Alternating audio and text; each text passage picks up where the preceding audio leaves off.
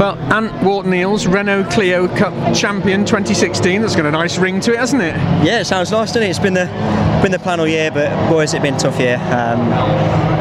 But you know, we've had it difficult in that race, and thankfully that she kept it together. The car kept in one piece, and we brought it home.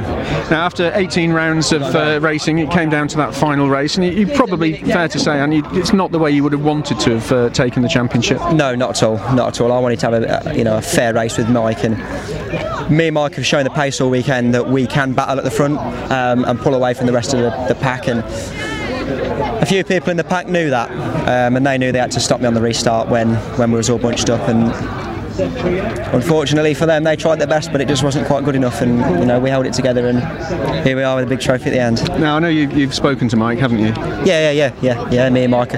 You know, like I say, I feel sorry for him that it ended this way. You know, I've known him for many years. We've raced hard for a long time, and I was, hoping for a fair scrap with him, but unfortunately that never came off. From the start of the grid, you were really quick. You had a cracking start, and it almost looked as if you were just going to waltz off into the distance. Yeah, I'm going to go have a word with my teammate George Jackson for bringing that safety car out. I was just starting to relax and get into a bit of quali mode and pull away. But you know, every year this Brands GP meeting, the meeting that decides every championship on this paddock, on this package, you know there's going to be a safety car. You know every year there's cars smashed up. So I wasn't surprised when it came out. You've worked hard this year. You had your eye on the prize. At what time, what point during that race did you think, actually, I'll keep my nose dry now, and then I'm on the top of the podium? As soon as it all kicked off, as soon as Mike didn't finish, the only problem I had was I wasn't sure what position I had to be in if Mike finished, because I know he was going to bring an 18 points back to the table with a drop score.